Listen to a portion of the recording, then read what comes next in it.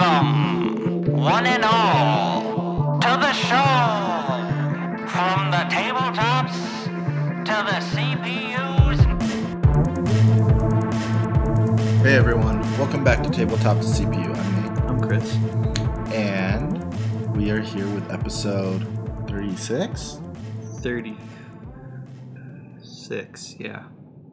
Cool. Well, welcome back. Today we wanted to talk a little bit about first-person shooter multiplayer. Yeah. We forgot to say the rolling dice and moving mice. Oh.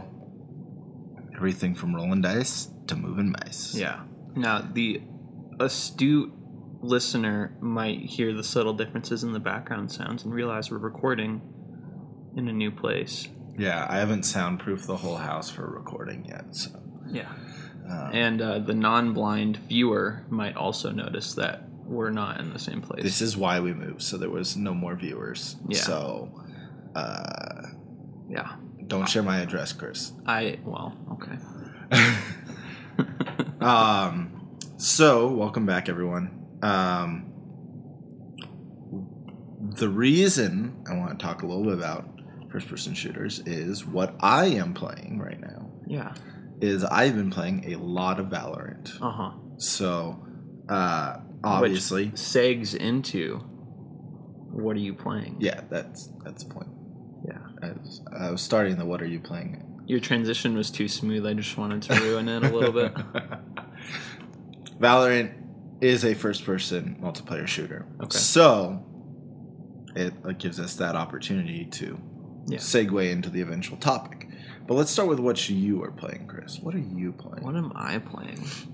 I've been playing some D&D. That's on the brain because I want to finish a campaign, which is a really weird thing to say. I've never finished a campaign as a DM or as a player, honestly, ever. But one of my players is going to be moving out for like 2 months, so... Yeah, we have about 5 sessions left, or 5 weeks. Sometimes we do 2 sessions a week if we can squeeze it in. So I'm gonna get them in the end game here. Put a little clock on the situation. Let them know they got characters. Yeah. Oh, we've already been doing that, so don't worry. But yeah, I'm gonna kind of put the end on the campaign here. So that's awesome. That's been interesting, and then. Yeah, I've just been playing some Elden Ring, played a little Skyrim last night. Yeah, not much. I've been working a lot lately, so not as much time for games. Yeah, I've been playing some Genshin Impact. Okay. Which is, I've been doing free to play, and I have not run out of things to do on that game. Nice. There's a lot of main story progression. There are certain things you have to do to, progress your characters, which are all farmable in-game. The main thing that Genshin does is if you want specific weapons or specific characters, that's where the gacha game comes in. You know, you got to roll for it. Yeah. So that's... and what is it again exactly? It's like... It's like a squad-based MMO exploration game. Okay. So a lot of the art style is actually kind of reminiscent of, in a lot of the play style, I would say, in a good amount of ways, is reminiscent of Breath of the Wild. Okay. It's like Breath of the Wild, and I started playing this because I got a new phone. I was like, oh, this phone's bragging about how good and powerful it is, and I had a really old phone. And I have a lot of storage space now, and I was like, let's see if it can really handle a game. So I downloaded Genshin. Yeah. And so, Genshin's really interesting because, obviously, if you want, the coolest 5-star characters or, specific 4-star characters, you have to roll a lot. Yeah. And I've probably rolled, 80 times, and I have a good group of, 15 characters at this point. They give you a few, and you get a few as well. And I don't feel like I've gotten to a point at all in the game where it's like, I can't do anything. Yeah. Because I haven't spent money on the game. Sure. But, if you want to spend money, you can make really strong, crazy strong characters, so on and so forth. but like so much of it is explore, go find things, and there's different challenges. Some of them are movement based, some of them are like combat based. There's like dungeons, there's boss encounters, there's all sorts of things across the board. And then there's also co-op to go to do some of the boss encounters or dungeons and stuff. So it's like it's very playable single player. I play most of it single player, but sometimes, you know, if you jump on with a couple other players, you can go fight a few bosses and grind that out. Yeah. And bosses give you stuff to level up your characters. Sure. And there's all sorts of side quests, main quests. Sure, yeah. When you explore a new region, there's teleport points to unlock. And obviously, I mean, it's very Breath of the Wild-esque. And I'm coming into it 2 years after it started, so there's plenty of content ahead of me. That's cool. So, if anyone does start playing on the Patreon, hit me up. Maybe we can set up a co-op sesh. But, Yeah. I mean, I've been enjoying that. Nice. Also started with patrons getting back into Raft. The final story update just came out, and they've done some reworks to the... Is that game officially I think the mid and out late of game, alpha or whatever it was in? So this was the 1.0 kind of full release. So it's... since the story's complete, we're going back through it. There's more story islands. They've changed up some of the progression. So, for example, our group, after our second session, just reached the first main story island. The beginning of the game moves kind of... It feels like it's completely open. And then the mid-game, you start to be like, oh, there's a bigger story I have to do. Yeah. I have to work on. And you start to unlock a lot more technology and stuff. Yeah.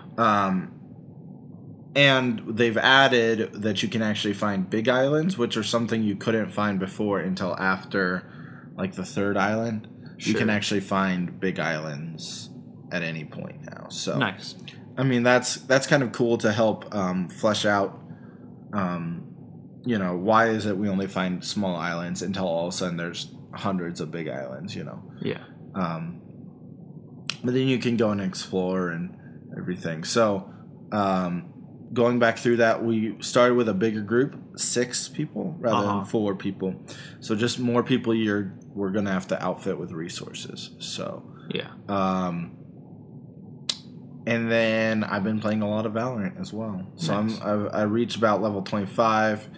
Level 20, you can start playing competitive. There's a small group of us who started playing all at the same time and have been grinding that a lot. Nice. I would more than I'm normally able to, but it's the summer and on my master's program, and so I've been able to play a little bit more. Nice.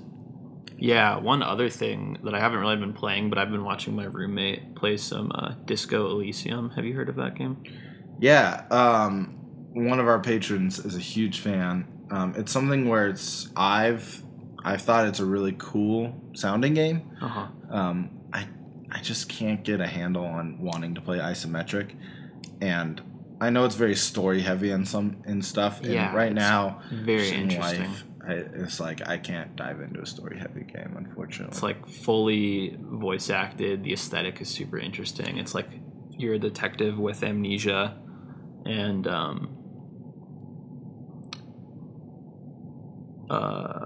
sorry, I lost my train of thought. You're a detective with amnesia, and you're like trying to solve crimes while also figuring out what happened to you. And you'll have conversations with like different parts of your own psyche. It's pretty weird, but interesting. But yeah, that's about it. So that brings us back to the topic today is multiplayer first-person shooters. Yeah. So when it comes to multiplayer first-person shooters, I'm just going to say FPSs from now on. Yeah. We've established the term. FPSs. Yes. There's a wide range of them Or out there. MUPFs. And honestly, a lot of people's personal preferences have kind of scattered them across many, many genres, right? Yeah. And so you have quite a few different styles of game out there. And even in those games, you have different play modes, right? Yeah. So when it comes to game design, there's a lot of interesting things. 1 second. Dog break. All right, and we're back for a second time, but I'll probably do some editing to edit some We'll stuff. fix it in post. Yes. So We're talking about first-person shooters, which we said in and I'm another playing thing. Valorant. He's playing Valorant. We'll just call them FPSs. Yep. We actually already did the entire episode, so we're just gonna redo it from memory. Yeah. So when it comes to multiplayer first-person shooters, they're a really interesting design space because you can see a wide range of approaches.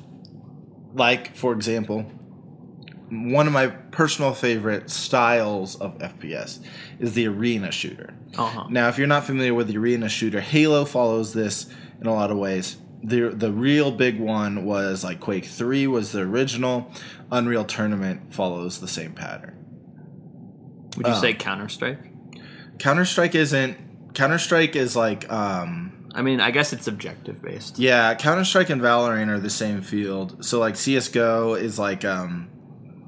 it's almost like an objective team-based like single-life game. Yeah. Arena shooters tend to have power weapons on the map. Uh-huh. They tend to have everyone start with the same resources. Yeah. But you respawn quickly, and then oftentimes It's just a deathmatch style Yeah. where the most kills wins. most kills wins. Now they still have stuff like capture the flag, but And it's team-based. the pacing of combat, it can be team based. It can also not be. Right. Yeah. It can be individual. Referring to arena shooters. Yeah. And I love arena shooters partly because I played a lot of Halo 1, but I also played a lot of Quake 3. Yeah. And one of the things about arena shooters is it's a lot about being fast but not quick draw, and it's about having a pacing to battles. So What do you mean by that? so if you've played a lot of Halo multiplayer, Sure. when you end up against someone, if someone else has the assault rifle and you have the assault rifle, if you can appropriately time and get your full clip in and then melee at the right time, you win the fight. Yeah. If you played online at all, this was the common way that you would get into a battle until you got a power weapon on the map. Yeah. Is you would run into someone, you would both have rifles, you both start shooting, and then normally you would end the combat with a melee. It had this really nice rhythm where the Sure. perfect way to eliminate someone. And this was also reinforced in the campaign because that's exactly the best way to kill elites, right? Similarly, like Quake 3 has this really interesting pacing to battle where you realize someone's there. You tend to do stuff to continue your movement by bunny hopping, by strafing a lot. And then both of you tend to use one of the best weapons in the game, which is the rocket launcher. And those are readily available. And your goal is to time and hit them either directly with the rocket launcher or time it with their jumps. And so there's almost like this almost romantic dance of, you run into someone in a room and it's like, how can I like give them tit for tat so that I come out of this room alive and they don't, right? Yeah. It's reactionary. And so that's an arena-based shooter, and they're really interesting to design, I think, because everyone starts on an even playing field, and then a lot of the design, once you have the core mechanics of that, a lot of the design falls down to how do I design a map to encourage the confrontations that I want. Yeah. Right? Which is what Halo did so well in Halo 3 and Halo Reach, is they realized, okay, we've given them all the weapons and the core combat, and the thing that can really push it to the next step up is to give them control over the map design. And so you get, what's the mode where you get to design maps? Forge. Yeah. And so you sit there and you get to say, oh, I want to make a cool map that plays like this, right? Yeah. And sometimes you design a map around a specific game type, or you just like you could It's a change little things silly, up. or what But- have you. But you can see how map design in that. Now, map design is always important in a first-person shooter, but for very different reasons in different games, right? Yeah, But in that one, map design is all about saying, okay, what are the conflict spaces I'm creating for people to act out these almost like duels yeah. with the different weapons, right? Yeah, it's a super interesting design element to me because you're leaving players their agency to do what you've given the player the ability to do. But you're also putting them in situations where certain tactics may be better than others, and it really changes the game when all the controls are still the same. Which is something I think about in D&D combat design too, but that's not the topic today. But if you like set up different objectives, suddenly the fight isn't about winning, it's about like how can I control this space, or what am I doing? Like there was in Modern Warfare 2, I can't remember the name of the map, but it was essentially like a large grassy field divided by a hedge, and it essentially split it off into 3 sectors. And then there's a bunker in the middle, and everyone could access the bunker, or you could go around the hedges the long way. But like the bunker was where a lot of the conflict happened. So if you were in the bunker, a lot of it was trying to position yourself so all the random flashbangs that would get thrown in like wouldn't hit you, and you could like get people coming in. So it's like, how are you controlling that space, and kind of what tactics are you using to make sure that you're winning a battle of attrition? Yeah, and so like I think one of the interesting things in a arena shooter is combat lasts 2 to 10 seconds. Depending on how you're moving, if you're throwing grenades, if you're like, oh, I'm at a disadvantage, I need to reposition. Or if you guys are just like missing each other a lot because your evasion's so good, right? Yeah. Or like in like Quake 3, there's a lot of bouncers, so you could like jump out of the way to extend a combat in a way that's maybe more favorable for you. So much of that game is down to movement and tracking people as you move, right? Yeah. So then the other ones I would put forward are something that is I'm going to say an angle shooter, okay? Not the term angle shooting, which is a different term. I don't know if you've ever heard of angle shooting. No. It's where you like it's a term for I think card games specifically, but where you try and it's almost like gaslighting in a card game where you kind of say, "Oh, I'm going to like oh, you said you were casting this card, but you didn't say you were targeting my card, right?" So not that kind of angle shooter. I'm talking about like a Valorant, a CSGO, or a Rainbow Six, where combat is very lethal. When you get your shots off, it should be very lethal. Very rarely are you running and gunning, or it's more about the setup. It's more about the setup and the And one thing I was going to mention earlier is that the combat itself in an arena shooter is like its own thing. It's reminiscent to me of how like competitive card games where you deck build. Deck building is like part of the game, even though it happens outside of what is technically considered the game. And I think that's the same in those kinds of shooters where you and the map influences this, but you want to set yourself up in situations like, and especially those games, they'll have, well, I guess I'm thinking of games with loadouts, which are not arena shooters by our definition. Yeah, I would say. But even just like how you approach, like what you want to do is, do you want to maybe sneak around, and then that changes your play style from, I want to like throw a bunch of grenades in to soften it up, to I'm going to walk in and see how many people I can knife before I get noticed, or, you know, things like that. So there's a game that takes place of setup and mind games before the actual confrontation of like strafing and jumping and tracking people and shooting is. Yeah, I would put something. So this is my third category, and I don't know if these are perfect categories by any means, but my third category for something like Modern Warfare or Battlefield is like aim down sights, flick shooters. Like you're flicking to people, and then you have to sustain fire on them for a while, but not for super long, or like a gunslinger sort of thing, right? Because you could run and gun, or if you're really fast with a sniper rifle, you can pick it up. Yeah. But very rarely, because like angle shooters, normally you're holding an angle that you have an advantage over someone who has to push through that angle, right? Right. So now I have the ability to make sure that if someone is going to try and go through something, I get to get the first shot and I get to get the kill. Yeah. Whereas like Call of Duty, normally you're moving, and sometimes you camp, but normally when you're camping, you're hoping for someone to move through your space, right? Right. But combat tends to be very quick. Like Yeah. when someone is alive. Now, I think they've extended it a little bit. I haven't played any recent Call of Duties, but when you look at the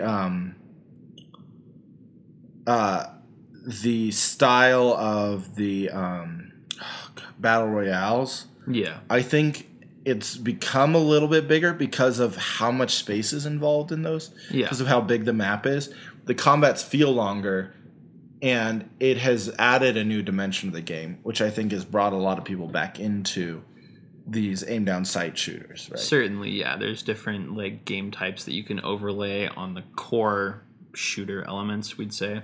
And it strikes me that when you lay out those three types of at least gameplay models for first person shooters, Yeah. we're really kind of delineating slow to fast, where arena is the slowest, angle shooters are the fastest, and then your Yeah. like Call of Duties are somewhere in between. Well, slow to fast as far as conflict to death, right? Actual conflict to kill time.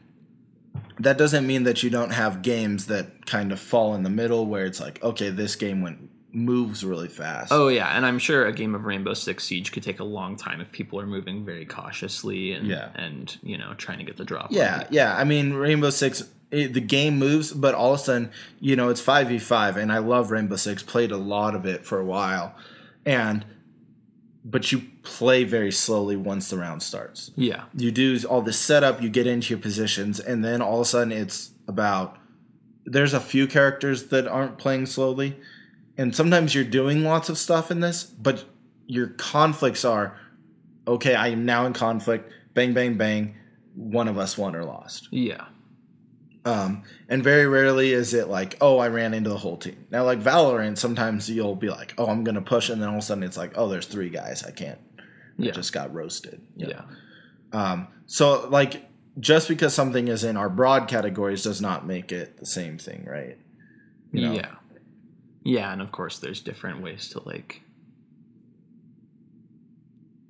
take those, I guess, core gameplay elements of the actual conflicts and shooters and then turn them into a bunch of different games. But yeah, I mean, so if you look at something like Overwatch is kind of arena-esque, Team Fortress is very arena, but those guys tend to be a lot of objectives. Whereas Halo, other than Capture the Flag, most people played like a deathmatch mode. Yeah. Right? Arena or Quake 3 tended to be deathmatch, not.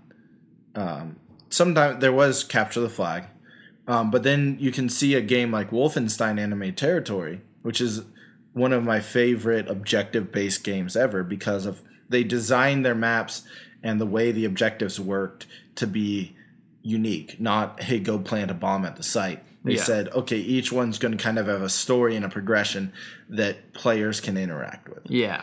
And honestly, some of the best map and objective design for a multiplayer game I've ever played. Yeah. But one of my, as an aside, one of my favorite things in those games was Gold Rush because I think the whole thing is like the Axis are defending a bank and then the Allies are pushing forwards to that bank. So you can win the entire match, but you'll still be giving ground as the Axis the whole time. And the end always ended up with like your whole team minus like a few people sitting inside the bank shooting anyone who tried to go inside. Yeah. And the Allies would always be like running in trying to grab this gold and get it out. And it was just wild and crazy. Yeah. But that plays like an arena shooter because of how there was places you could set up, but for the most part, it was built on the Quake 3 engine. You had enough health. Yeah. The optimal strategy was doing lots of bunny hopping. Like, that was something that played very uniquely in that game, where it's like you can so like if you wanted to add a second and third axes to our categories, you might say, is it objective based? And you might say, is it symmetric or is it asymmetric? Sure. Right? Because when you have inherent attackers and defenders, it's going to be asymmetric. And how asymmetric changes based off the game. Yeah. Valorant, you get a I don't remember. They're not operators. That's Rainbow Six. Heroes. Yeah, people, you get a champ. Characters. Yeah. Everyone has their own unique thing. Puppets. I think they have some unique. They have one that's even more unique. It's like one of their main ranks, but yeah. But you play it both attacking and defending. Yeah. So sometimes you might choose a character that's really good at defending or really good at attacking that maybe has less use. Yeah. In on the opposite, right? And so it's an asymmetric gameplay in that you have to play attack and defense, but then it's symmetric in that everyone has access, but then sometimes people aren't playing the same champions, right? Yeah. So that's interesting. But Rainbow Six says when you swap sides, you are going to play, you have certain characters that are only attackers and you have certain characters that are only defenders. Yeah. Which takes the asymmetry to an extreme. Whereas CSGO, other than attacking and defending, everyone has access to the same weapons. There's no special abilities, right? Yeah. So all of a sudden, like, they although have certain tools might be better in certain situations. Yeah, well, yeah, you purchase the tools. Yeah. So you have like perfect symmetry for characters at the beginning in CS:GO. Yeah. But you still have an asymmetry in that you're attacking and defending. Yeah. Whereas, like, if you think of something like Halo, and if you're playing SWAT, where there's no weapons on the map, you're only using assault rifles trying to get headshots, there's perfect symmetry in that, other than like where you can stand on the map, right? Yeah. And so, like, asymmetry is something that will affect how you design your game too. Yeah, absolutely. Because you're gonna force certain things in certain confrontations that are gonna be different in different first-person shooters. Yeah, like I think with ability-based shooters or loadout-based shooters or whatever. In an asymmetrical map, you have a lot more design freedom to make more niche characters. Like in a game where there's not attackers and defenders, like a character who's really good at defending might see less use. And in a game where like you're defending, like you're actually defending one side, like suddenly the defensive character is a lot more viable. Yeah. And vice versa with the attacking character. Well, and if you think of Call of Duty, one of the interesting things about that is everyone's on the same playing field because you can swap loadouts and you can design your own loadouts. Yeah. Except for, I would say, the annoying thing in Call of Duty is you don't unlock it till you level up. So people who've played the game more are rewarded more with better guns in general. Because, like, I remember Modern Warfare 2, it was like, well, if you get to... There was a few, like, really overpowered guns, and then if you get to those and then you get enough kills with the individual ones, you get like dual wielding P90s was pretty broken back in the day, or pretty annoying to play against if I recall. So like or certain sniper rifles, but like you don't start out with all the good things, you have to like unlock them over time. Which I would say is maybe a negative asymmetry, is like in shooters, you're rewarded in your playtime with more knowledge of the game, right? Yeah. So I think there's a negative play cycle there where you're getting rewarded a second time for more play hours with upgraded abilities and more powerful things, right? I mean, my experience playing it was even when other people had like better guns, I never felt like I was outmatched. Like I just felt like I had to switch up my strategy. And the combat did feel quick enough where if you got the drop on somebody or you were just better than them, you would still kill them. Yeah. And then another aspect I think they used to kind of counter what you're talking about is the prestige system where you would Reset. you would reset all your progress. So then you'd have experienced players who had unlocked everything going back down to not having all the gear again. And it kind of freshened up the gameplay too because it forced you to get out of a rut of what you had been using. Yeah, and so I mean, I won't say it was all bad, but I think I can see where you're coming from. At its core, it's like you're hoping to play on an even playing field. But if you're a level 1 and you jump in, other than already being inexperienced, the best guns in the game aren't available to you, right? Mm-hmm. Whereas in like a Halo, and I mean, back in the day, it was Halo versus Call of Duty. That was the discussion everyone had, right? Yeah. In Halo, it's like once you had enough map knowledge to know where the sword spawned or where the rocket launcher spawned, you had to just go there and fight and be the best one. Yeah. And then it did a lot more to reveal that. And that's what I will say. That's one of the things where if people designed their own map for whatever reason, they and then they like finished designing a map and then hid like a secret where they could go get the power weapons or they knew right where the power weapons were. That was an annoying thing that could happen in that game. Yeah. But like all the base maps when you were playing online, you were like, okay, if I learn where the power weapons are, I can go get them. Yeah. And that was even like an aspect of professional play. It was like, okay, at the beginning of a round, we're going to fight to control the power weapons, and we're going to, use them against the opponents in pro play. Yeah. Right? So I thought that was always interesting. It lends some overall timing to the match or like some points you need to be aware of. Yeah. And so that, I think that added to a higher level of strategy than maybe you saw in an everyday match, which is, you want to see better strategy in pro play. Mm-hmm. I will say, like, Valorant engages your strategic play at all levels. Mm-hmm. Whereas, like, Halo, you're like, hey, I just need to get kills. Yeah. And sometimes you just need to be better.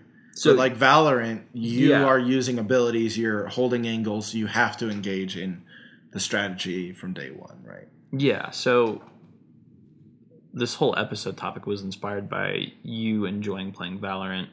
What about it specifically made you want to talk about it today? Well, so I have been interested in it since it came out. Mm-hmm. I will say, so here, back in the day. Yeah. Towards the end of high school, beginning of college, I had lots of dreams of different video games I would make if I could. Yeah. And I'd fleshed a couple out in my head. And one of them was a Super Smash Bros., but for first-person shooters. Uh-huh.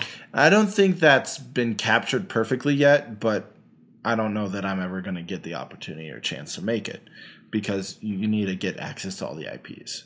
And one of the things that always fascinated me about the concept is, like, in Super Smash Bros., you have different characters. And they play differently, but the core element is still kind of the same. Sure. And what I thought would be interesting in this supposed Smash Bros. Shooter. Yeah. Smash Shooter. Schmooter. Is all of a sudden you could take the arena style characters like a Master Chief versus like a Call of Duty, like a Ghost. Is that one of the main characters in 2? Anyways, because when you're doing this, you want to use the name characters. Yeah. Just like they do in Smash Bros. Yeah. Because we've seen other games like Smash Bros. That copied it where they didn't have like this dearth of named characters from IPs that were interesting to watch. That's a fun word. Yeah, thank you. Dearth. I guess like maybe the Nickelodeon one has some characters, and the PlayStation one tried to, but like their characters weren't as iconic, and so it didn't succeed really. Yeah. But you want like a Master Chief, you want a Ghost, you want maybe the Doomslayer, Yeah, whatever. Well, and I was thinking something like, oh, it'd be cool to have the portal gun or Half-Life gravity gun involved and everything. So anyways, all of that to say, at the time I was like, we could see all sorts of different abilities, and I was like workshopping like, oh, it'd be so cool to have like people have different things that played on the different, like teleporting, like having way better movement. And then all of a sudden, at the time when I was thinking, Overwatch got announced. And I go, well, why am I going to work on this idea anymore? Because they just made it. Like, they didn't make it with all the characters like I wanted, and they don't have every ability from every shooter. And it plays more like an arena shooter, right? Yeah. But there are actually a lot of characters that cover certain things, like a Soldier 76 is very similar to like a Call of Duty sort of thing. So all of a sudden, that came out. And then CSGO has kind of always been never the limelight one that's selling 60 million copies because they release a new one every year. Right. But it's been like a lot of people who want to get competitive on their PC. Yeah. Do that. It still has a pretty devout following. And so when Valorant got announced, it was the fusion of the two. So I was really excited about it because it had a lot of cool like ability usage, which I thought was cool. And like, I don't know, it looked cool. And so I've been just having a lot of fun. So I think I wanted to talk about it because, one, it's been fun, but I think it's got really interesting design elements. And I also think that it might be the game to define pro first-person shooters for the next 3 or 4 years. Oh, interesting. Right? Because I don't think Call of Duty ever had a huge following. CSGO was always pretty big. I think you're wrong about Call of Duty, but I don't think it I think there's definitely a big pro scene in Call of Duty. Okay. I don't follow I'm not it. super familiar.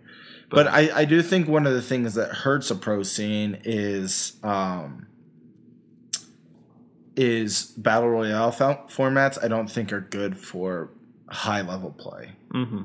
Because now I think it's interesting to watch a streamer play it, and like really good players can come alive. And I don't think battle royale is a bad format because people clearly enjoy it. I don't think it's a format for me. Team-paced competitive play. Yeah, I don't think the problem in a battle royale is there's so many times when you don't get as much control over your destiny, if that makes sense. Yeah. Whereas Valorant, because it is team versus team, there is a lot of control over the engagement and showing off who's actually better. Yeah, less randomness. So I think that's better. So, and the only reason I say it, Call of Duty didn't have a big pro scene back when Halo was at the top of esports. And then people tried to transition there, but I think it kind of got split between there and like CSGO. And so I don't know. I don't think either of us really. Yeah, I'd have to do more research on Call of Duty.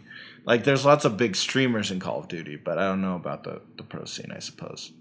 Anyways, but I don't know. It's just been really interesting. There's this high level strategy side, which engages me really well. Yeah. And then just like when you start doing really well in the game, it's fun.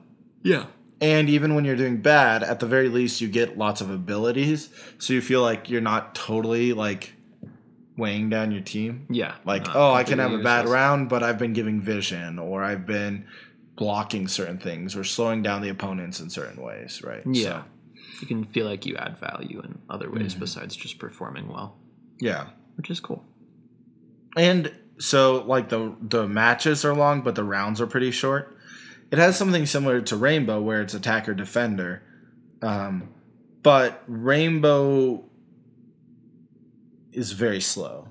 Yeah. You know, you play a game, and it is, like, I think casual's best of 5, and then, like, pro's, like, best of 7. Uh-huh. Not pro competitive. And, like, that is really an interesting, whereas, like,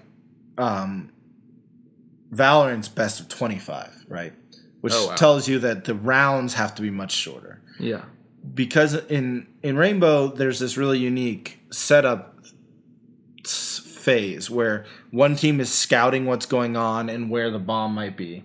Yeah. And the other team is setting up defenses to protect the bombs. Yeah. Right. And so there's a longer played out kind of conflict and struggle there. Whereas like in Valorant, there's a pretty quick reset where you've got about, I think it's a minute and 45 once the round starts. There's a buy phase to get your guns and to get into position. And then you just like, it's a minute and a half. And then if the bomb gets planted, it's another 30 seconds. Uh-huh. But you don't have a lot of time to... that's really short. You're very rarely are you checked out. Yeah. Right? You're pretty engaged. You're moving pretty quick. And even though the match as a whole can be pretty long, I think it keeps you engaged, keeps your team engaged, and when you do well, it feels really good. Mm-hmm. Maybe it's the endorphins. Maybe that's why I love it.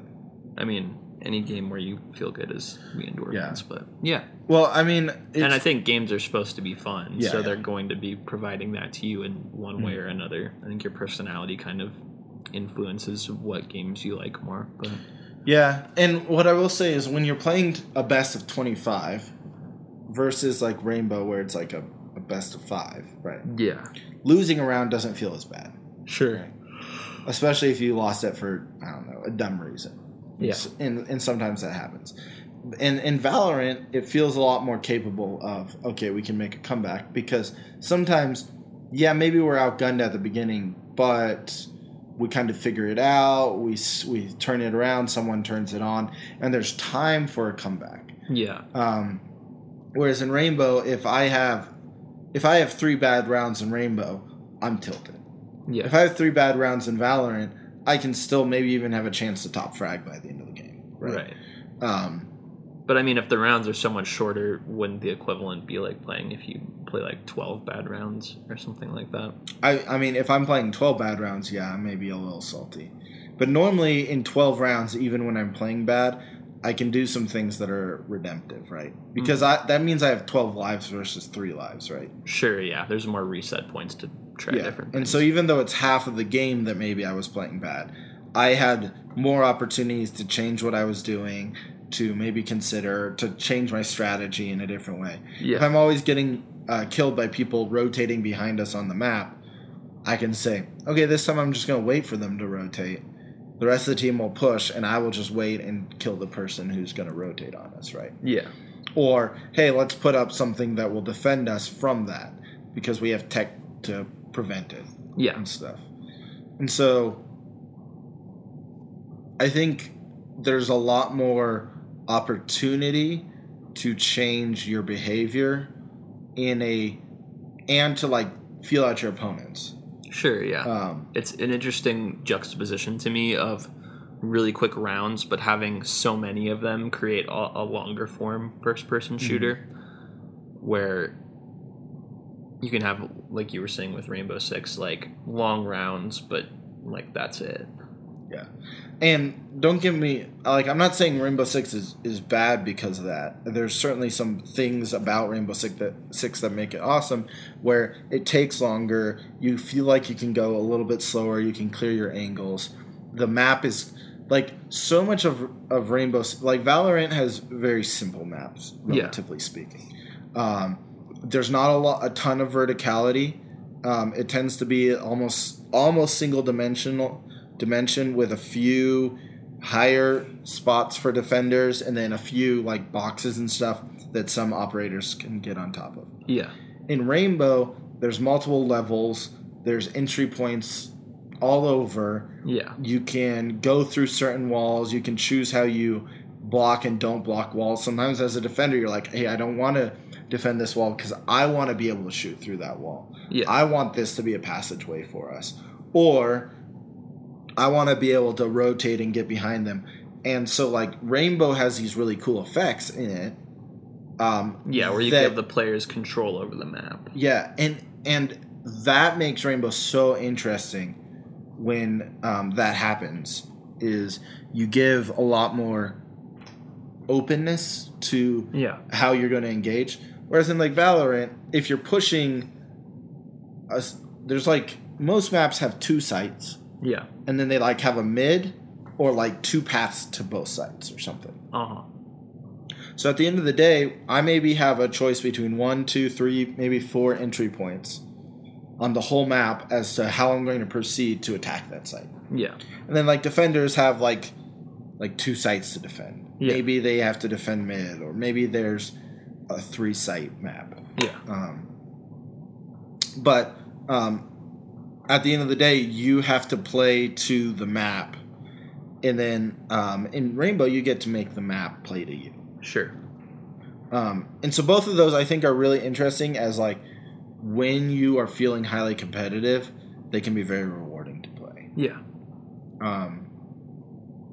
So I that's why I've been enjoying it. I love having a little bit more strategy and slowness to it, I think, in my opinion.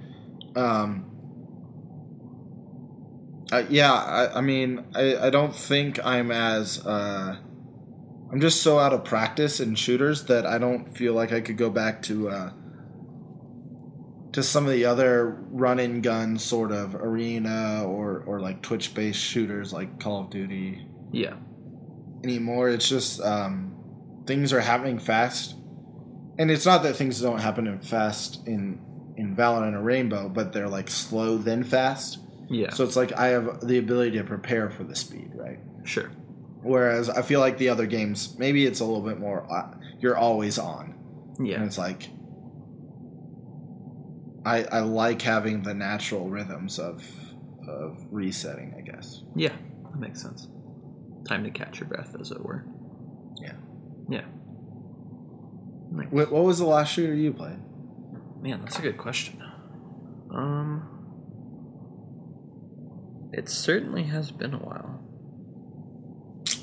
Time to break out the old PlayStation controller. Man, I really can't think of it. There you go. Maybe that's why we haven't featured them as much. Yeah, just less. Fair. Yeah, the last shooter I was into a lot was Modern Warfare 2, and probably one of the only ones I was into a lot. But that was when I was in high school, which is more than 5, less than 10 years ago. Chris, you're old.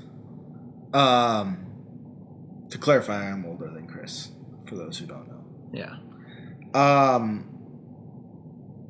But for me, it was, I'll say the last time I played a multiplayer shooter was Rainbow. Yeah. Before that, it was probably Halo. Oh, actually, no. I was playing some Gears of War recently. Oh, really? The last, year. Nice. Or 2, occasionally, with my roommate, so that's a good time. Ask him what his most recent first-person shooter is, and he names a third-person shooter. Oh, this guy.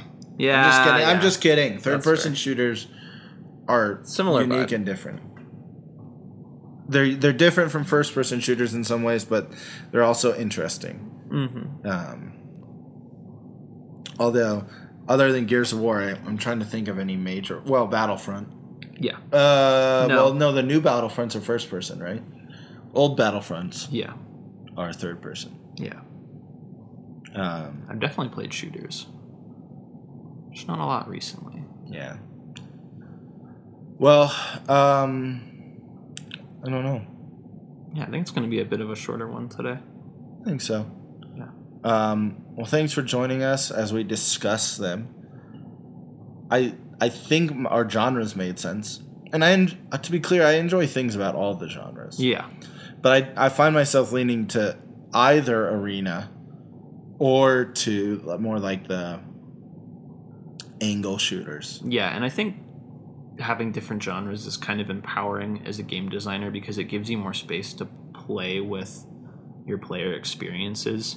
Like in Halo, for example, it's an arena shooter, so there's weapons on the map, but that allows you to have the game mode of Fiesta where you just spawn with random weapons. Yeah. And you couldn't really do that in a Call of Duty because, I mean, I suppose you could, but the fact that people can make their own loadouts like people are just starting with the guns they want to have anyways. So it doesn't. In Call of Duty, they do have a game mode where if you want to kind of have a variety of different guns, they've got in Valorant it's called Escalation. It's called Gun Game in Call of Duty, where it's like as you get kills. Yeah. What I don't know about recent Call of Duty is, do they even have any like arena multiplayer, like smaller map arenas, or has it all just transitioned away to be battle royale? No, they still have other stuff, and I think Zombies is a big game mode that we didn't really touch on, but where it's like kind of a cooperative reset every game, but like still have a progression sort of feeling. Yeah, I guess we were referring to competitive multiplayer, because if you want to talk about cooperative multiplayer shooters, you have Zombies and Call of Duty, but you also have Gears of War, Borderlands, Gears of War, even those are third person. Left 4 Dead. Yeah. That's a whole different genre where that harkens back more to a lot of other classical design decisions that you might have in a single player game, because in a lot of single player story based games, regardless. Yep. Regardless of the mechanics involved, from something as like Hollow Knight to Halo single player campaign to co-op Left 4 Dead. Yeah. Right. The game designer is setting the pace of those conflicts, but design for playing against other humans is so different, because you have to understand that other humans are going to be generating that conflict, so you have to kind of balance what's available to them. Yeah. And it doesn't have, it can be asymmetric and it can be symmetric. Yeah. But you have to give all actors an equal chance to win and allow skill to determine who wins. Yeah. Whereas like in a single player or player versus environment in general, like the challenge and the way you're teaching the player to win, you want the player to eventually win every time. Yeah. But in a multiplayer game, you want each player to lose approximately 50% of the time, ideally, right? Yeah. And that's how they balance all things, from like League of Legends to Valorant to anything. It's like if a character is winning more than 52% of the time when it is in a match, then you know it's too strong, right? If it's losing more than 48%, you know it's too weak. Yeah. Because that means that it doesn't have the correct advantages it needs to be able to compete at that level. Right. And so...